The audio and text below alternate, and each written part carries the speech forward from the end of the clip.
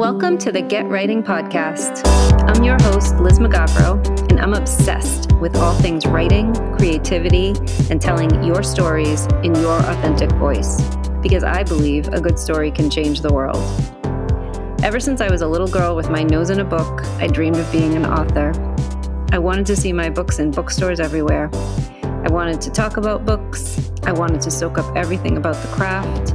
My celebrity crushes were mostly authors, and I could feel in my bones that the writer's life was my destiny. Fast forward to today.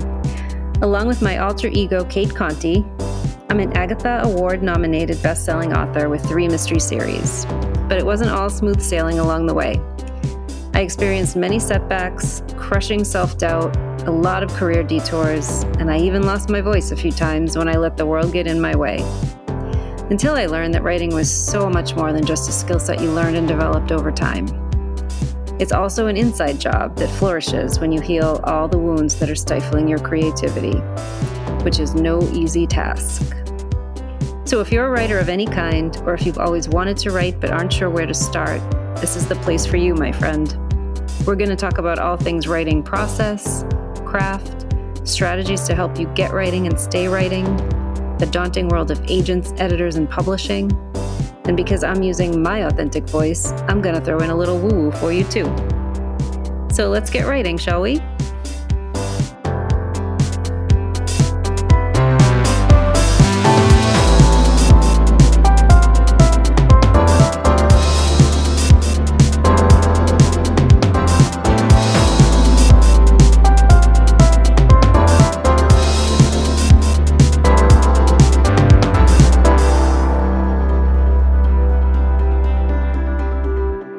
Welcome to the Get Writing Podcast. I'm your host, Liz McGavro, and I've got a very interesting guest for you today. So when I started this podcast, I promised that along with all things writing, we were also going to talk about all things woo-woo, which I love. So you'll have to bear with me, but I'm assuming that if you're here, you love that too. So today's guest is a ghost helper. Which, when I first heard that, I was like, what does that mean? I haven't heard of that. I've heard of ghost hunters, obviously. I've actually interviewed ghost hunters. I've written about ghosts in some of my books. So one of my Positively Organic Mysteries has ghosts in it, and I did speak with some ghost hunters to get some intel on how all of that works for that book. The book that's coming out this summer, My Cat Cafe number 7, 9 Lives and Alibis. There's ghosts in that book. So I am kind of fascinated with ghosts. But also, I am equally as fascinated with people that we love, animals that we love, beings that we love that have crossed over, and whether or not we can still have a relationship with them. So I've read a lot about this. I've read books by mediums. I've worked with a medium, especially after I lost my dog, Shaggy, back in 2018. Like, I really wanted to feel like I was getting signs from her and that she was still around. And, at the time, I didn't know a lot about how all of that worked. I've since done a lot of reading on it. I've learned a lot more. And what I do know is that Shaggy does send me signs, but I also have someone from my past life who I was very close to back when I was a teenager, who passed away. Not long after that. I was in my 20s. And this person, I believe, has been around ever since. Not in a scary way, not in an overbearing way, but just, not all the time, but just in a way that lets me know that they're still somewhere in my orbit. And I never really understood what that meant. I just knew that I felt this person's presence. I would get songs from this person that, either meant something to them or that had meant something to the two of us in some way. I get feelings, I get dreams, I get all kinds of these signs that just tell me that there is still a presence. And so I always wanted to know more about this. So when my guest today, her name is Tina Erwin, reached out about being on the podcast. She's also a writer. She writes about ghosts, but she is knowledgeable about how to work with ghosts and, just from a different perspective than many of us are used to hearing. I really wanted to have her on. So we talk a lot about what ghosts are. What's the difference between like a ghost and maybe a spirit that I was just describing, spirit of a loved one that might be still visiting. We talk about the difference between what Tina does as a ghost helper and what ghost hunters do.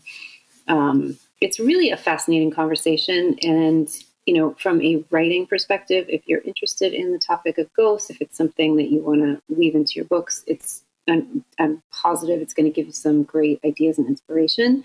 If you're just interested in ghosts, it's also going to give you a lot of knowledge. So I enjoyed the conversation. I thought it was super interesting. It's definitely like nothing I've ever had before on the podcast. So I hope you really like it. And we're going to just go right into it. This is Tina Erwin. Hey, Tina, welcome to the Get Writing Podcast. Hi, Liz. Thank you so much for having me. Oh, this is going to be fun because I love ghosts and I've written about them. I actually just finished a book that has ghosts in it. So this is going to be fun. So let's just start with the obvious question. So your title is Ghost Helper. So what does that mean? Tell us about what you do. A ghost helper is a person who doesn't hunt ghosts, doesn't try to get rid of them. A ghost helper is an individual who kind of goes to the next level and realizes that you have a soul that doesn't understand what to do because death has come. Some people don't know they've died. They're just completely clueless. They think that everything is still as it was, not unlike the movie The Sixth Sense. Some people know they've died, but they're so guilty because they were born in sin and died in sin and God couldn't love them that they don't cross over. Some people are so dark and negative that all they see is darkness, even though when the light comes, they really can't see it. And children are always confused. Babies have no idea what to do. They're always looking for someone to tell them. Religions don't tell people what's going to happen when they die or when they leave their body. So you have this huge gulf of lack of knowledge that is, to me, pretty significant. So a ghost helper is a person who uses something called the crossing over prayer, which I wrote in 2012. It's a very interesting story why I wrote that prayer, but I realized that I can't be the only one that knows how to cross over ghosts. And you shouldn't have to pay a medium to remove a ghost from a location. And if you use this prayer, it has some very specific key elements that enable you, anybody, to cross over a ghost. You shouldn't have to pay a medium to cross over your loved one. And most mediums have no idea how to help the dead. So that's what a ghost helper is. And I'm beginning to get feedback from people who've been using the prayer for a while, and it completely changes their feelings of compassion for the dead, especially if you're crossing over children who don't understand what to do. And once you get to that place, you have a more dynamic connection basically with the higher realms, with God. That's a very long explanation, but that's what helping a ghost is, because ultimately it's the compassion you will want for yourself. Right. So I have a lot of questions based on that. So my first one is, how do you come by this knowledge? Like, is this something you were born with? Like, how did you know how did you realize that you knew how to do this? I have a PhD from the School of Hard Knocks. And I mean, we're all psychic. I happen to be just a little more psychic than most people. And as time went on, I felt like it was a ghost superhighway in my house. And it's like, what am I doing? They're all coming. And I've had situations where they look at me and say, you're supposed to know how to help us. It's your job. Help us, help us. And I didn't know what to do. And I had a series of events happen. And there was a very, very bad individual who was practicing some very dark magic. And he died. And for some reason, he came to me. And I knew how bad he was, but I crossed him over. My brother helped me, and it was the very first time I'd done that. And when I saw the light come for him, because I am a remote viewer, so I could see into the ether and see that he died and that he needed help, because all these dark things were coming at him. And the best explanation for your listeners and the viewing audience has to do with the movie Ghost. It's the most accurate portrayal. When Patrick Swayze left his body at death, he saw this beautiful light come for him. All he had to do was walk into the light. But he was still consumed with being human and thinking he was mortal. When the bad guys died, these little dark beings with the red beady eyes came for them. Those beings are called lower realm intelligences. They are real. They exist. And when someone has led a life of evil or hatred, that's what greets them. Well, that's what greeted this really bad man, and I could see them. So I crossed him over. And the question might be, why would you cross over someone who's super dark? Because when a person is this dark, pieces of their soul have been so removed, shaved off over time, they don't have a conscience. Sociopaths don't come from the heaven world. Psychotic murderers, mass murderers, come from what's called the lower astral. I'm getting into some heavy-duty details here, if that's all right. Mm-hmm. So when those individuals die, they go back to where they came from, and then when they reincarnate again, they're even darker, they're even more evil. So how do you break the cycle? You cross over all of the dead, murderers, thieves, mass murderers on a global scale that do things. And when you do that, if you go back to the 23rd Psalm, lo, though I walk through the valley of the shadow of death, I will fear no evil. Why would you fear evil? Because there's so much darkness in the fourth dimension, or that which is the valley of the shadow of death. And I will fear no evil, for thou art with me. Well, if you don't have God with you, you're going to feel really not in a good place. So to that element, to that degree, I crossed him over, because it also says in the 23rd Psalm, he restoreth my soul. If you have a person whose soul is so fractured and splintered that there's no humanity left in them, the only way that soul is restored is crossing them into the heaven world or the fifth dimension. And any mortal person can do that. You don't have to be exalted. You don't need holy water. You need a generous heart. And there's nothing to be afraid of. You're saying this prayer, which is in the Crossing Over Prayer book, which is on Amazon. It's even in audio. If you don't even want to say the prayer, you can just punch the button and you'll hear me say it for you. And once that person's crossed over, they don't haunt the living. They don't haunt the dead. Because a murderer will haunt the people he's murdered, I can't talk, even in death. There's many, I did a podcast one time just on the 10 or 12 different kinds of hauntings that exist. Because there's so many that people experience. So people think ghosts have unfinished business, but it isn't so much that their business is unfinished, is that they have not a clue what to do because they died. And they need someone to help them, whether you're good, bad, or whatever. So through a series of events, I realized I had to do something that gave everyone the power to do this. And that's how this came about. Okay, then my other question definitely goes into, so I don't identify with any religion today. I was raised Catholic, right? So I heard a lot of that rhetoric growing up about heaven and hell and all of that. So is what you do, does it have anything to do with religion? I know you have mentioned God, but I know people have many beliefs about, who goes to heaven, who does not. Like, how does that all reconcile in a way that's somewhat agnostic, if that makes sense? I was a little girl in the Catholic Church. I'm 8 years old. I'm the oldest of 4 children, and the priest wants me to confess my sins. All I do is change diapers and watch little kids. I didn't do anything wrong. I didn't have anything to confess. And so he made me feel guilty. And then he told me my parents were living in sin because they practiced birth control.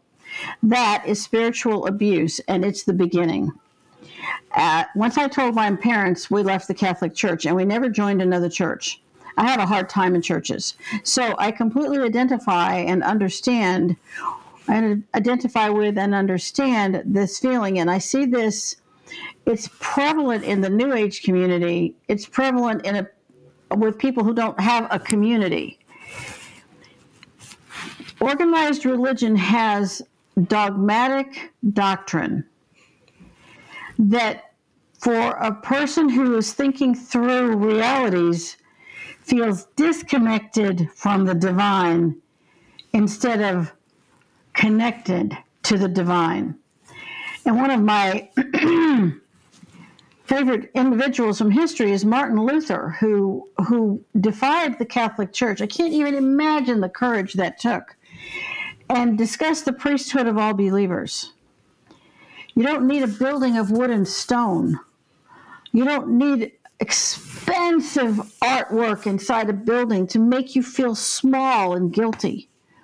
You don't need Christ endlessly tortured on a cross to make you feel guilty because he died for sins you hadn't committed yet, which is ridiculous.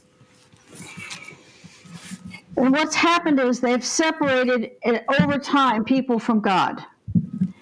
And people believe in God, and you know they do because they love bees. They love flowers. They love nature.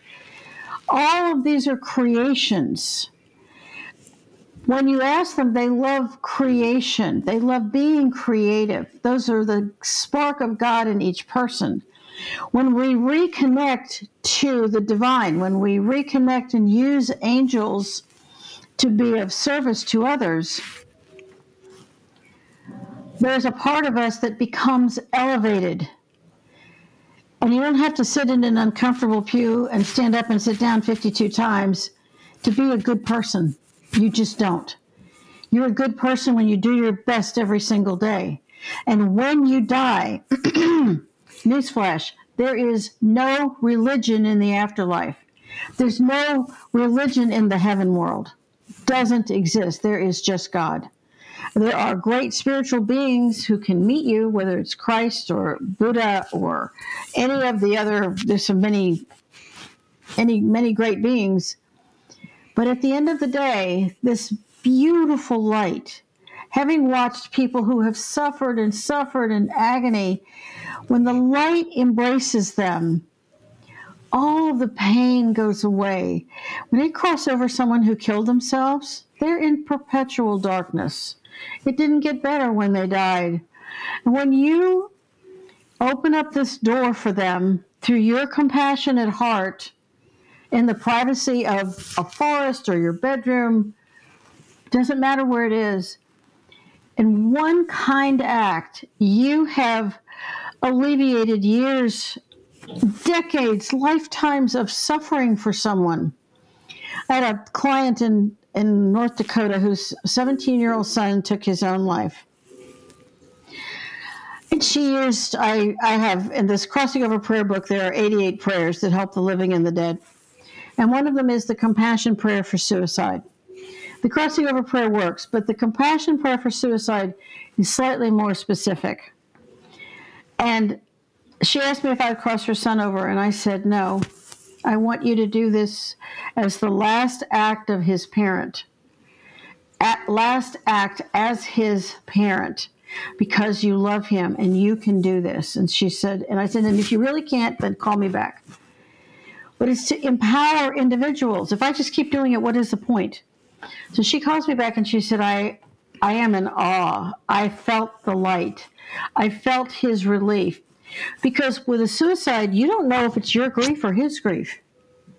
Because the grief of the dead can overpower the living. That's why some grief is almost impossible to get over, because you can't separate what's yours and what's theirs. When they're crossed over, now you're alone with your own grief, which is hard enough. And she said she couldn't believe how much better she felt because she knows where he is, and she had a hand in that. And then she asked me to write a prayer for after. And I said, tell me what you mean. She said, I love my son so much. I didn't understand the darkness that overcame him. And I want you to write a prayer that I can say every night so he will feel my love forever. And so I wrote that prayer, and it's a prayer for anyone to say after a loved one has taken their lives. There's also a prayer if your neighbor's husband takes his life, and people say, oh, I'll pray for you. What are they saying? What is this prayer they're using? So I wrote a prayer for that. If someone has taken their life, this is the prayer you can say for them, to be of service to others. And the majority of the people on the planet, in every country on the world, and I've been to like 27 countries, we're all the same. We want to love, we want to be loved, we want to feel safe, and we want comfort, whether we're living or we're dead. And I'm be honest, I'm not sure I remember what the question is, I'm slightly off track, but when an individual does this, there's no religion involved. There's only the love and the opening of a doorway to healing and hope. There are counselors of divine wisdom that sit down with the soul just newly crossed over. Some of them are so badly hurt because of trauma, head trauma, or PTSD, or horrible cancers, or all the horrific illnesses happening to people right now. They go to a place in the heaven world for massive healing because the soul suffers with physical pain. So you want to give that soul so much healing, and that's what they get when they cross over. And as they recover, they are given access to counselors of divine wisdom who will sit down and help them to understand the life they just lived without judgment, without prejudice. So that's an understanding that there's no religion involved here. There's just love.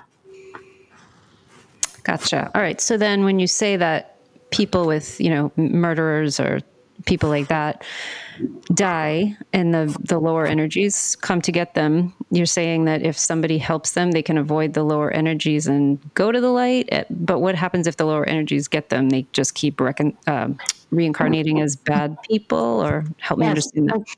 That's exactly what happens. I mean, there are children as young as 4 years old who are terrifying to their parents.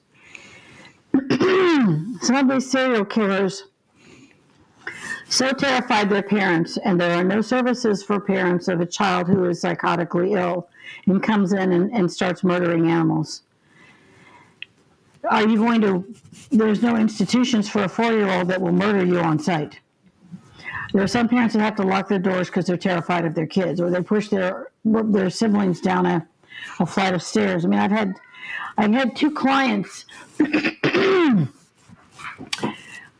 were teenagers who had murderous ideation, and there were some things we were able to do chemically to help them because they were missing certain minerals in the body. There's a syndrome called pyroluria, Pyroluria, which means you're basically missing pyroxidine in the body, which is vitamin B6. But there are other minerals, and I encourage anyone who is someone with PTSD or someone who feels really violent, you can get a hair test and see if you're deficient in certain minerals, which will directly affect behavior. But if you come in without those, what is that saying? Chemically, all the chemicals have to match up for someone to be this evil. These people have no conscience with what they do. We're seeing an awful lot of that right now. So if they end up back in that, bad, low energy, lower astral, does it have to be somebody helping them in order for that cycle to be broken? Yes. To be blunt, that's exactly what has to happen. Someone has to break the cycle. And we know this is true because we see patterns of abuse in families. I mean, I spent 20 years in the Navy, retired as a commander, and the Navy's only about people and their personal problems. I had a sailor who beat his wife, and it's the Navy, so we sent him to anger management. We sent him to see the psychiatrist. Nothing works. Still beats his wife. So one day he comes in to see me and he says, Commander, what's the big deal? So I beat my wife. Nobody's perfect. I had a partner that was so incredulous that I wanted to just leap over my giant desk and strangle him.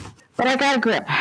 And I looked at this man who was a sailor of the quarter. He was a really competent sailor. He was a good guy at work, but he was a monster at home. I said, did your daddy beat you? And he said, yes, ma'am, my daddy beat me every day. I said, did your grandfather beat your father? And he said, yeah. My grandfather beat my daddy. Oh, my daddy's talking about how bad he got beaten. And then there was this quiet in the room, and he said, doesn't everybody get beaten when they grow up? And I said, no, it's called assault. If somebody did that to your wife on the street, you would call a police officer to have them arrested for assault. But you can do it, and you have no conscience about it. He says, but that's what everybody does. And I said, no, that's your family history. And for the next 1,000 years, people will beat each other unless you change the pattern now. And in all the therapy, in all the anger management classes, no one had ever explained that to him. And this look of astonishment crossed his face. I said, do you want your adorable little girl to grow up and look for men who beat her? Is that going to be okay with you? Well, no. And I said, but you're setting her up for that.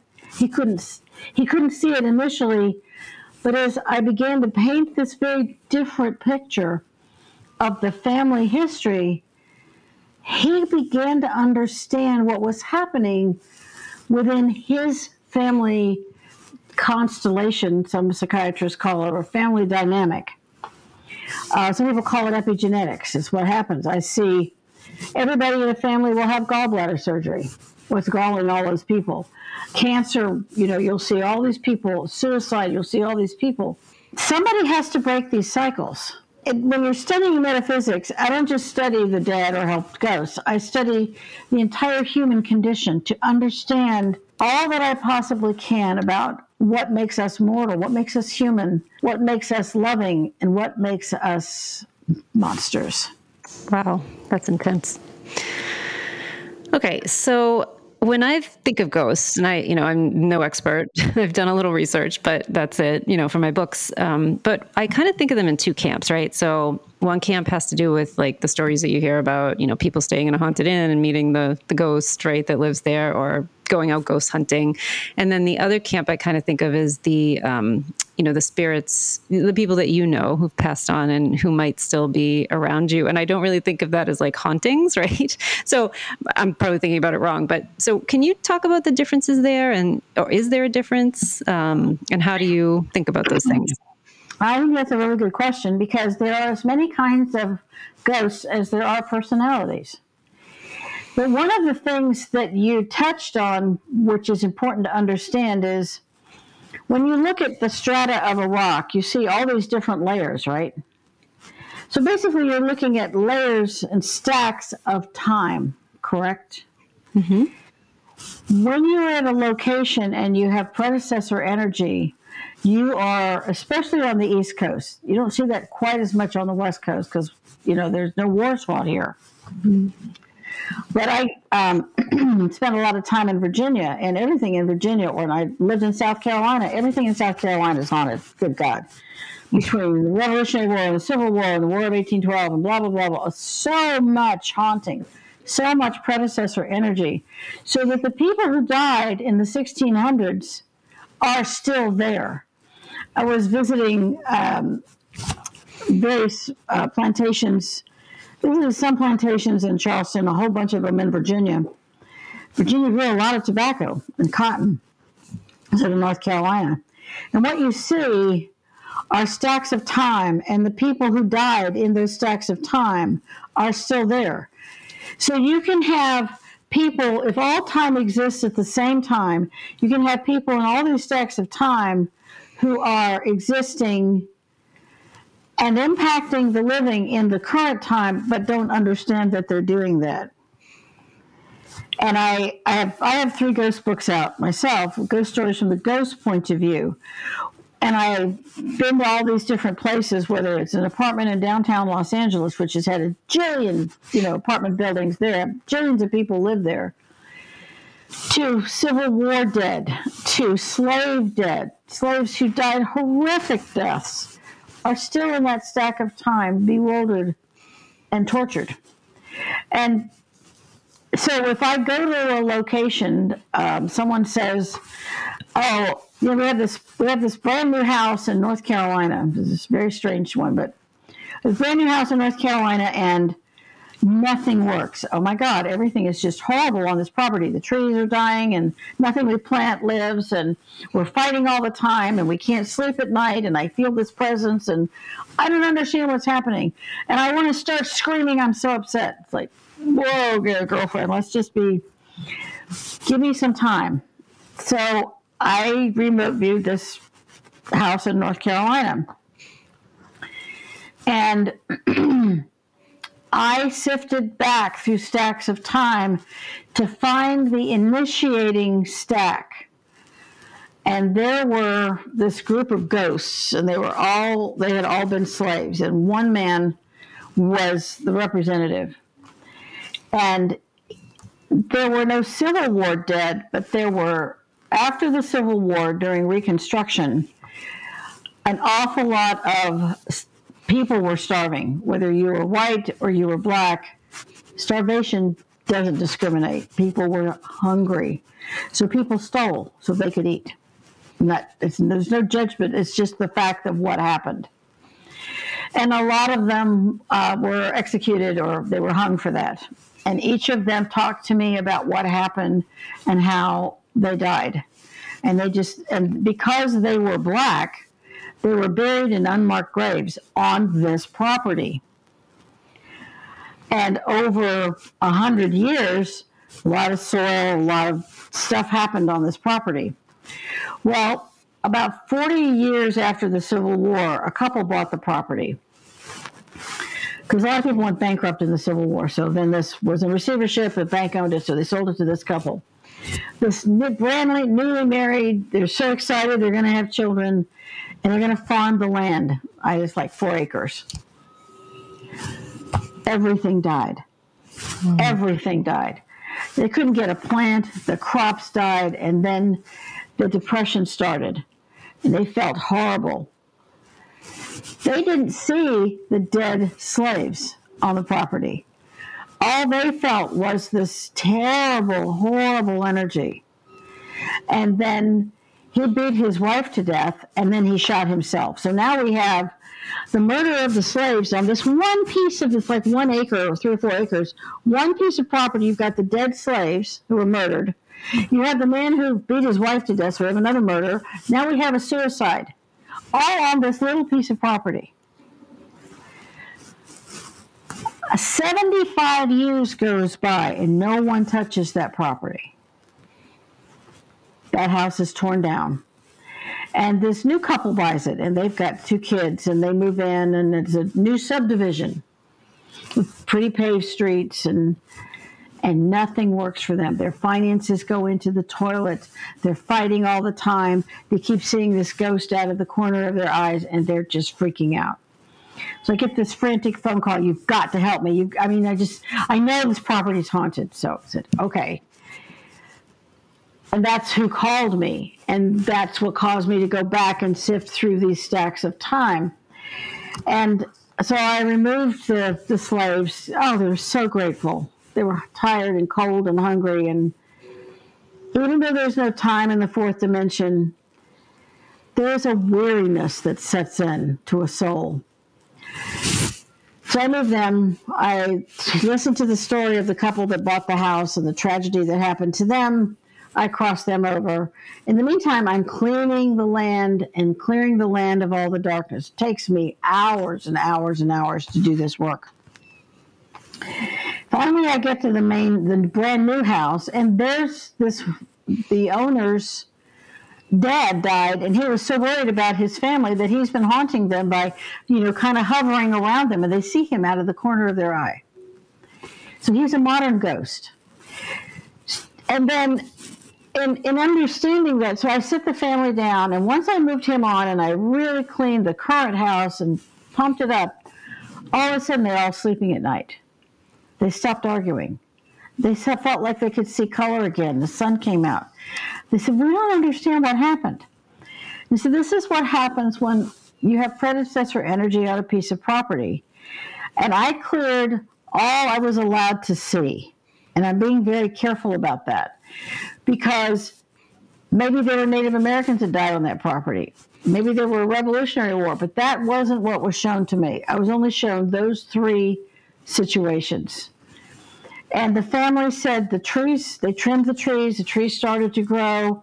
When they planted flowers, the flowers didn't die. They lived, they were beautiful. And they couldn't believe what was on the property. And she said, yeah, my dad died, about 9 months ago, and I didn't know who was haunting me. She said, yeah, because you would have had no way of knowing that my dad died. And I said, well, yeah, there you go. So in answer to your question, the slaves and the couple had no idea they were haunting the people in the 21st century. None. They just were there. The dad knew he was haunting them, but in his mind, he was protecting them. He wasn't haunting them. So you've got a variety of scenarios. I know that's a long story, but I needed it to illustrate the point. No, that's really interesting because I feel like I think we talked about this a little bit when we had our intro call, but I feel like there is a person in my life who passed away a long time ago who I don't feel like I'm being haunted, but I do feel every now and then a presence, like a helpful presence. And I know it's that person.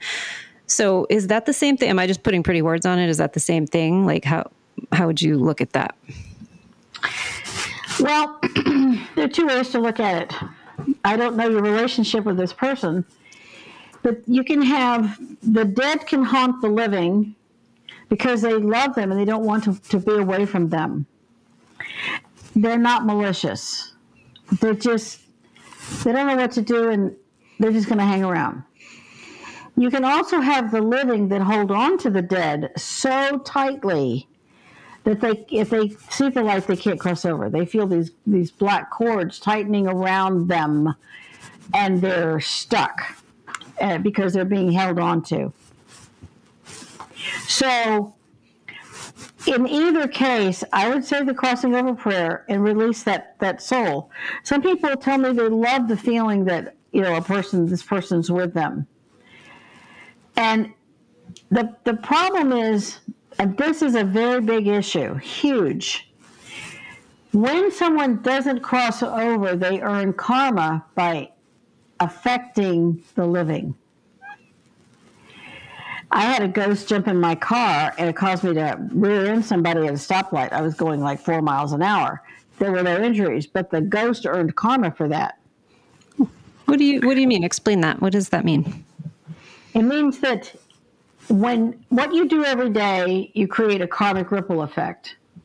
So if a ghost jumps into my car and is so distracting and I harm another person, the ghost earns the karma for harming both of us. Oh, okay. When you cross them over, the karmic clock stops. They're no longer influencing anybody or anything on earth. Now the karma that they did create can be looked at and analyzed, and they can look at, okay, in my next life, how will I correct that? Or I earned all these wonderful brownie points because I did all these good things, and it will make a difference. So if you have a ghost who is preventing you from getting sleep and who is doing all these things and alarming you, then they earn karma for that. And it's not like some psychic can come in and erase your karma. It just doesn't work that way. So it's what you take with you life after life. Okay. That makes sense. All right. I want to talk about ghost hunters a little bit because I know you mentioned them before. So for one of the books I wrote, I had a ghost hunter in it, and I had a couple of ghosts. And so I did some research. I spoke to two different people. One was more of a mainstream, I'll call it mainstream kind of ghost hunter, right? So, coming in with the equipment. I think he had like a TV show or something that he did where he showed, the results of some of the ghost hunts, but I'm not sure if he did any ghost removal or what that even looks like. The other person I talked to was super interesting, in the sense of, he wasn't a commercial person. He didn't advertise or anything. It was kind of a word of mouth thing. And he more so got called into situations where he called them demons. So very bad, kind of like what you described before. But I don't know if some of those people you talked about were really bad or what, but he talked about like demons who were kind of possessing people and making them do terrible things. And some of the things that happened to him is he was trying to remove those ghosts. So what's the difference between what you do and what like I'll call it traditional ghost hunter does? Well, a ghost hunter just hunts them and wants to be afraid and wants the experience of the paranormal. It's like being a paranormal junkie. You just, did you see that? It showed up, and there's a lot of excitement about it because there's something unknown and mysterious and fascinating. And if you can get past that, and they go to old hotels. There are all kinds of places in Charleston. There are places all over the world where somebody says, "Oh, it's haunted." You can stay in a haunted place. Like that's supposed to be a big deal. I stayed in a haunted bed and breakfast in Spokane, Washington, and this little old lady in a 1920s nightie down to her ankles and her curly gray hair, and she came in and she was just looking right up in the room, and I said, "You're not supposed to be here," and I brought in an angel and crossed her over like that fast. And then I told the owners, and they said, "Oh, you got to see her. That's sweet." And I said, "Well, it's sweet, but it's not going to happen anymore because I removed her." And they said, "Oh, you can do that?" Like, yeah, you can. Anybody can do that. And if all you're doing is having a cool experience, what good did that do? Is my question. Yeah. To anyone who's hunting them. If it's your child, would you want someone to hunt them down? If it was your grandmother, would you want someone hunting them down? And I would bet the answer is no, you wouldn't. You'd want someone to help them. Yep. And I had a situation with my grandson. My daughter-in-law called and she said, "We think there's something here," because the baby, who was like 10 months old, is just screaming and looking, and we've never heard this from this child before. So I reviewed the house, and there's a little girl who's about 6 or 7, and she's sticking pins in the baby. She's a ghost. And I said, "Hi, sweetie, how did you get here?" And she said, "Well, I followed his sister home." He has an older sister. She's in school. And they're roughly the same age, these little girls. And she said, "I follow somebody home every night." And I said, "Well, where's your mommy?" She said, "Mommy doesn't talk to me anymore. She just sits and cries. Mommy just won't talk to me." I said, "Okay, sweetie." And it makes me so mad. And the baby can see me. So when I stick the baby and he can see me, then I know somebody can see me. I'm so angry. That's where angry ghosts come from. So I said, "Well, sweetie, what's the last thing you remember when your mommy would talk to you?" She said, "Oh, I was swinging. I was swinging so high, and I was swinging and swinging." And I said, "And you let go, didn't you? So you could fly like a bird." She said, "Yeah." And then I was standing next to Mommy, and Mommy was crying. I said, "Well, sweetie, when you were flying like a bird, you fell out of the swing, and it meant that you died, and that's why your Mommy can't hear you. And sticking pins in the baby is a very mean thing to do, and I don't think you're a mean little girl." She said, "I'm so lonely. Nobody will talk to me. So I do things to get somebody's attention." Okay, so that's why people feel like somebody's around there. They're trying to get someone's attention because they don't know what to do. So I crossed her over, and Jack went to sleep, just like that. It happened a couple times with a couple of different things. Maybe he's a psychic kid, I don't know. But for now, there's no ghosts in their house. And that's kind of an answer to your question. The ghost hunters don't know the story of how the ghost died or what stack of time they're in or the fact that they don't know they're dead, some of them. How do you know you're dead? Mm. It's a really important question. So for ghost hunters, I would say if you go to a location and you have paranormal activity, there are several things that I would recommend that you do if you would like to actually be of service to the living as well as the dead, and say the crossing over prayer. I would also say the dark intelligence removal prayer and the prayer that clears the stacks of time. This is a really important book for everyone to have who has any feelings of connection with the paranormal. You can do a lot of service and help. And you have to remember, when you have a ghost, everything is a little bit dusty. Because dust leaves something that's like a psychic residue. No matter, I've had so many people say, "Oh, how much I clean. Oh my gosh, it's just always something here." Okay. Once the ghost is crossed over, the dust leaves. It's like Pigpen. Everywhere Pigpen went, he left that residue. That's what happens with ghosts.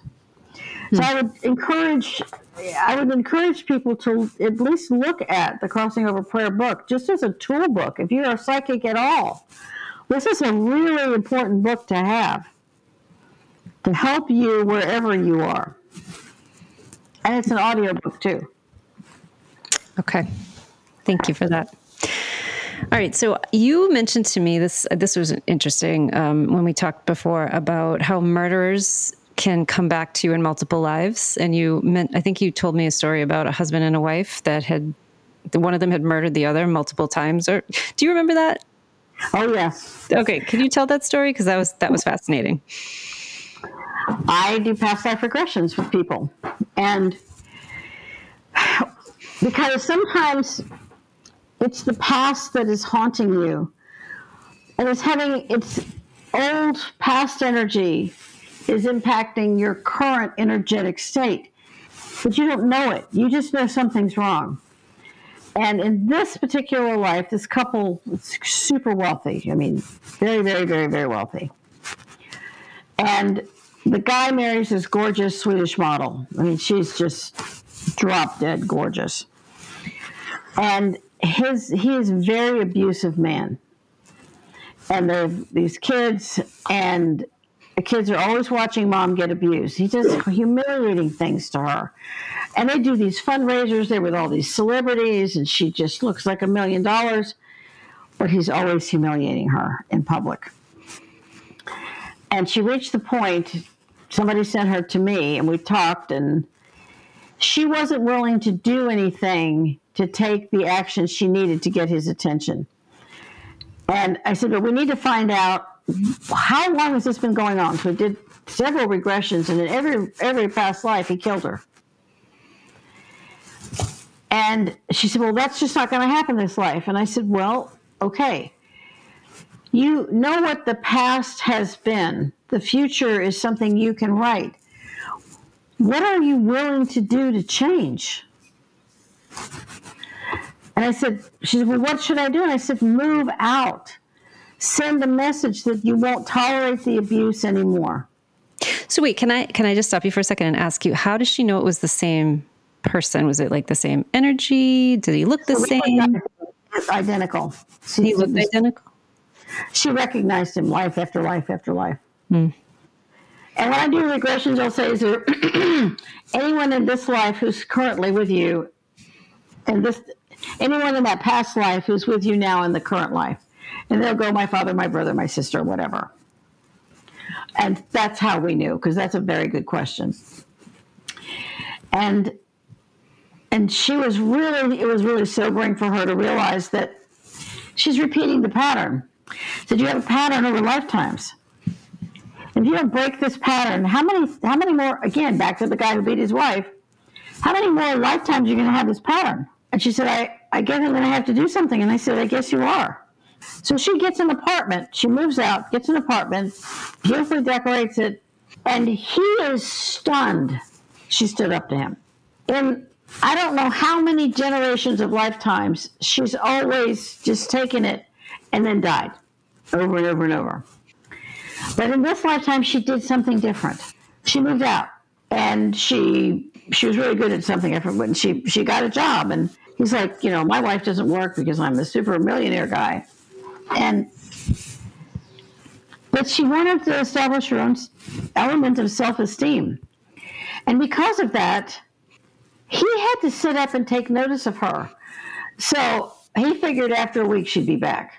But a week went by, and 2 weeks went by, and 4 weeks went by. And then 2 months went by, and he's not getting madder and madder. And she said, no, you need help. I'm not coming back to you. I'm not going back to the way it was. Everything has to change. And by the time they hit 4 months, he realized that she had taken her power back.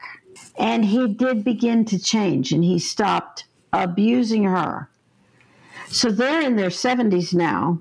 He is no longer abusing her, no longer abusing his children. She has shown her children, or their children, that you have to stand up to a bully. And they're able to do good work for others with their money together. And other people say they can't believe the change in him. So now she has changed history for the future. Does that help? Yeah, no, that's fascinating. Definitely fascinating. All right, I have 2 more questions for you. The first one is, what do people get wrong the most when they think about ghosts? The ghosts have unfinished business. That's the number one thing. Okay, if I hear one more psychic say 2 things. Sage will remove a ghost. Sage is worthless. Sage will never remove a ghost. It has no horsepower. You need dragon's blood, frankincense, and myrrh and benzoin resin. And incense will not remove a ghost. You need frankincense, myrrh, dragon's blood, and benzoin resin, burned, taken from room to room, which removes them. That's one of the first ones. The second one is ghosts don't have unfinished business. They are haunting because there's a laundry list of reasons. As individual as personalities are, that's the reason so many of them don't cross over, for all these different myriad of reasons. So lumping everyone together is like saying we're all the same person. We're not. We're different. A child doesn't know what to do. A mother lingers because she's sad she can't raise her children. A grandmother feels guilty because she died in sin and born in sin and died in sin. I mean, I can go on and on. One mother was so controlling, she wanted to control her daughter from the grave. She didn't have unfinished business. She didn't have to sleep, and now she could control her daughter 24 hours a day. Oh, my God, her daughter was out. I mean, it was horrific what was going on with her daughter. Once I crossed her mother over, the woman had the first night's sleep she'd had in 10 years since her mother died. Mm-hmm. So those are the two of the biggest things, I would say. Okay. That's helpful. All right. And then I want to bring it back to writing. So I know there are people who, paranormal writers who might be listening to this. So if somebody's trying to write a ghost and they want to, make it as realistic as possible, what would you how would you tell them to approach that? I would tell them you have to understand what's the premise of the book. If the premise of the book is spine-tingling and scary, and that sells books, I'm not going to deny that. And my books, some of them are spine-tingling and scary, but mostly they're compassion books. If you look at what's your frame of reference, it's fiction. You can make it spine-tingling and scary. But it could just be at the end